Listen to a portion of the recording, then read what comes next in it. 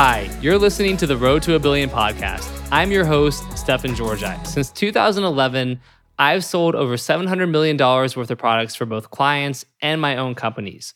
I've also founded or co-founded 8 different businesses that have grossed between 7 to 9 figures in revenue. Today, I focus a lot of my time on teaching, training, and mentoring the next generation of freelancers and entrepreneurs. And that's why I created The Road to a Billion, a call-in radio show style podcast where I answer people's questions on mindset, business ownership, scaling funnels, copywriting, and more. If you want to submit a question, then check out the show notes to learn how, or visit me at stefanpaulgeorgi.com/subscribe to opt into my email list. And every week, you'll get a link to join the live call-in show. And with that being said, let's go ahead and get started. Hey guys, in this episode, Stefan and co-host Ed Ray are joined by marketing rock star Eric Su as they tackle the never-ending debate on whether gaming is a great tool for developing a variety of skills or just a plain distraction that takes away from growth and productivity. So what is it? Now here's a glimpse of the game-changing insights you are about to discover. How parents can leverage gaming for their children's personal development and future success. 2 major investing and entrepreneurial skills you can learn from playing poker. This is why top VCs and entrepreneurs play poker. I hope you enjoy.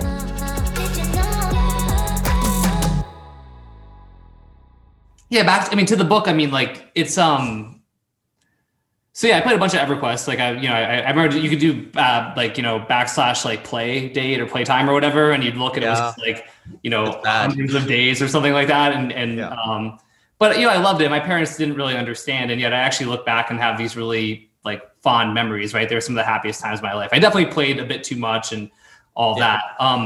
But I think to your point today, like gaming is just growing massively, right? Like esports, you look at stuff like Roblox, you look at social game, you look at Twitch and the amount of time, right? Like that is the reality. And I'm a parent of a young girl. I know Neil, your partner in some ventures, has a young child as well.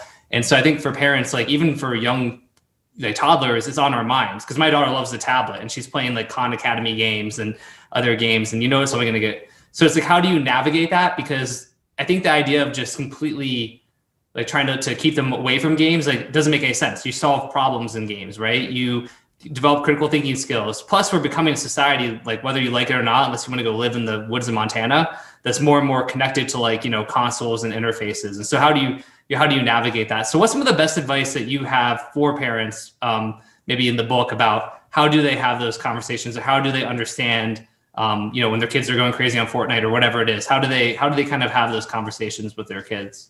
Yeah, I can't speak to kind of direct advice on this because I don't have children yet. Right. What I would say is I can speak to what I wished at the time. I think deep down what I really wished for my parents to do was to really acknowledge what I was doing and really, like I mentioned earlier, have that sense of curiosity. But we had a really big fights because keep in mind, if I'm part of an Uber guild, I would come back from school, 6 p.m. the raid start. We end at about 10 or 11, if not more. If we get wiped, we have to go back, right? And you know how those wipes are, they're a pain in the butt. And so, when things get really tense, I would have a book in front of me, right? Acting like I was doing homework, but there was this deception that I had to do with my parents. And, it would get really tense. I remember there'd be periods of time where I get in a big fight with my dad, I wouldn't talk to him. And then a big fight with my mom, wouldn't talk to him. These would go for weeks at a time. And I also got my face got really fat at the time too, because when I wouldn't talk to my mom, she'd stop cooking for me. So my dad would take me to Burger King every day after school and get me 2 Whoppers with a Diet Coke to keep the fat off. And, that's what happened. But my point is I think for me, all I can say is I would definitely, whether it's gaming or something else, just being curious about what my child is doing and helping them understanding, hey, what are you doing to get better? Because to your point, a lot of critical thinking skills, you learn how to manage your emotions as well. Poker was big for me for that. You learn how to think in bets too. It's all this stuff, some of this stuff I think should be prerequisites. Learning how to play poker or chess in school should be required. For sure. Dude, that's funny. I feel like you and I have somewhat similar backgrounds, but and I don't make this episode about me, it's about you, but just after my senior year of high school, when I finally stopped playing EverQuest, started playing poker because I was in San Diego. Indian casinos were 18 up. I learned in 2003 at a friend's house. 2004 is when poker got really big. So I would just go after, sometimes during school, I'd like ditch, I'd have free lunch, free period, and then astronomy, which I could ditch, like, so I could have like a 3.5 hour, 4 hour. You did this in high school? Oh yeah. So I drive to Kwan, which is one of the Indian casinos. Oh my God. I'd go play poker there and come back for the final end of the day and then go home. But then I would come home and I would take a nap, wake up, have a cup of coffee, and then I would go to Barona, which is another Indian casino, at about 5:30 and play until about 9 or 9:30 and come home. And my parents at first for that were resistant, but then I was stopped asking them for money, was like buying my own stuff, was like so happy. My grades went up and I had this great structure in my life. And I thought I was gonna become a professional poker player for a while and ended up not. But I guess this is interesting that, so what's your background with poker? I'd love to hear that. Yeah. But by the way, before we go to that, did your parents support what because it actually seems like they supported you when you're doing EverQuest. And poker? Yeah. EverQuest, they were not stoked. I think they tolerated EverQuest at best. Yeah. They did not support it. But poker, they weren't like super supportive. Like they weren't like, coming to watch me play and cheering me on, but they were like cool with it, So that, I mean, this is huge, right? Because I've never been on a podcast where there's two different perspectives, right? So the Asian perspective is like, complete like, shut down, right? Like right. Let's call it a lockdown, right? That's what it was. On your end, it seems like they tolerated it, and then also with poker, they supported you, right? So, I mean, how did that help your psyche? So for me, it was more so I have a big chip on my shoulder, and I'm going to prove you wrong, right? For blocking me on all this. How are you feeling? Yeah, that's a great question. I felt lucky. I mean, I remember just being so happy my whole senior year because it was like, I was taking classes mostly that I actually wanted to take because I'd gone through all the requisites, so I didn't have to take like a math class, which I never, ironically, because of playing poker and doing business. So, I was never a great math student, especially like abstract stuff that I just didn't think was like at all applicable, right? It was like later on I took like statistics and I did like advanced logic and actually really enjoyed that stuff. But like, like calculus or like even like algebra too was like not into it. But yeah, so I was taking classes I wanted. I had a lot of confidence, and I felt like this road of possibilities to me, right? I felt like there's so much possibility and openness, which I think has influenced me to this day, right? So I think it had a really positive influence. Wow. Okay, so that's huge right there, right? So I think those you can just draw from our conversation right here. You can see on one side, infinite possibilities, right? Like I kind of had to discover that later. For me, I felt like I was blocked and kind of oppressed, right? For lack of a better word. But going to poker real quick. So I grew up in LA. I actually went to college in UC San Diego. So I'm very familiar with Verona. So, when I was 17, 18 years old, this was when the poker boom happened. And I got crushed by all my friends. They would make fun of me. Like Eric's easy money, has no idea what he's going. So coming from my gaming world, oh, okay, you're gonna look down on me. Fuck you, right? Sorry, cussing. But like, and then I have to dominate everyone, right? So it got to the point where it wasn't fun. They didn't like playing with me anymore because I'd have all the chips at the end, right? And these are cash games, so I would have everyone's money at the end. And so eventually we took that over to we had the Morongo Casino over here, the Indian casino, and I actually ended up going to that college the first 2 years. So I went to UC Riverside, and I would go to Morongo every single day, or I would play World of Warcraft. I would not go to class at all. Pretty unhealthy. And then, at 6 a.m., I go get like a $6 burger from Carl's Jr., the guacamole one, with chili cheese fries as well, and a large raspberry iced tea. It was really bad. But so with poker, I got to the point where I was playing about 10 to 14 hours a day, but I was winning a lot. I mean, relatively speaking, I was winning like 70 grand a year for college students. Pretty good. Awesome.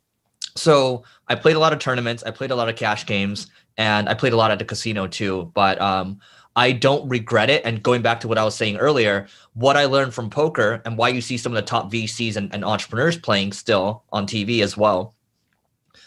I learned, most important thing, you can bring your A game 3, 6 months, 12 months at a time, but variance will still catch you and you can still lose for 12 months in a row. And so it forces you to either learn how to control your emotions or you can completely lose your shit, right? And there were times in the very beginning where I just lose my shit. Sometimes I'd go home and I'd be like, I might scream, right? And then it teaches you how to think like an investor, right? How to think and bet. So, those of you that understand poker, if you're playing Texas Hold'em, if you're playing with like 5 people in a hand and you have a straight flush draw, dude, this is your chance to maybe 5x your money, right? So a lot of these things in business, in the world, in real life, you actually learn from poker. It teaches you, you train to be better in real life. That's what it is. Yeah, no, that's a great point. Yeah, and thinking back to when I was 18 too, I think the other thing that it did is it gave me confidence. I don't know if you would have considered yourself a confident kid in like, middle school and high school, but I feel like I wasn't really. I think I was like fat when I was like younger, and then by middle of high school I wasn't fat anymore, but you still kind of carry that shit with you, right? And but also being a jack of all trades, being a bard, I felt like I was kind of like, I was interested in history. I knew I was a decent writer, but like I didn't have that thing. And suddenly with poker, it's like I did. And so like I had this identity that like, oh, I'm good at this. I'm better than my friends. Kind of same thing. We would do tournaments. My one friend would have these tournaments with like 40 of us. And like they kind of stopped inviting me because I would win the tournament every time, But to me, it was like so cool that I had this identity finally. I think that's cool for a young person to have that confidence level. Yeah. I mean, to your point though, like it takes time to build it. I think the fact that your parents tolerated and then they supported you, like your confidence went up. My confidence went up when I actually started to get good. I had no confidence in the very beginning, right? I'm the one that gets made fun of because I suck in the beginning. But then like, as I start to get better, then it's like, oh, okay, here I come. So I think it's just, it took time to develop that confidence. That's what it is. No, totally. I agree with that. And I think that's super applicable to everything as well. So like, if you look at, with copywriting, which obviously I'm very immersed in that world as a kind of like a top copywriter and have a mastermind around it and all that stuff. And I think that's one thing I talk about with those copywriters coming up too. I mean, I think I literally had someone email me today who joined my list and was like, hey, my number one thing is how do I get confidence? And really it's by getting wins, right? As you start to get wins and you get a positive feedback loop, whether it's like at the poker table or when you're gaming or you're copywriting or you're running a business and you're selling to customers and customers start buying and your business is growing. I mean, there's just no substitute for that experience of actually winning. Like, it just changes everything. Even if you can know in your head, you can know that all these things should happen, but it's all academic until you experience it. And I think that's amazing. All right, that's just about it for today. Before we finish though, let me share a little bit more about how you can stay in touch with me. I have a private email list where I share high-level tricks, strategies, and insights about copywriting, entrepreneurship, mindset, and more. In fact, often my podcasts are based on topics I first emailed out to my list weeks or even months earlier. So if you want to get brand new stuff from me every single day, go to stephanpaulgeorgi.com/subscribe. These emails are often upwards of 1,000 words, and I send them every day. So make sure you really can commit to engaging with me on that level. But as long as you can, and you should because I do drop a ton of value in these emails, go apply to join my list today. And again, the web address is stephanpaulgeorgi.com/subscribe. And in case you don't know how to spell my name, which is okay, it is STEFAN, Paul, and then my last name is Georgi, GEORGI.com. So stephanpaulgeorgi.com/subscribe, and I will see you in my email list.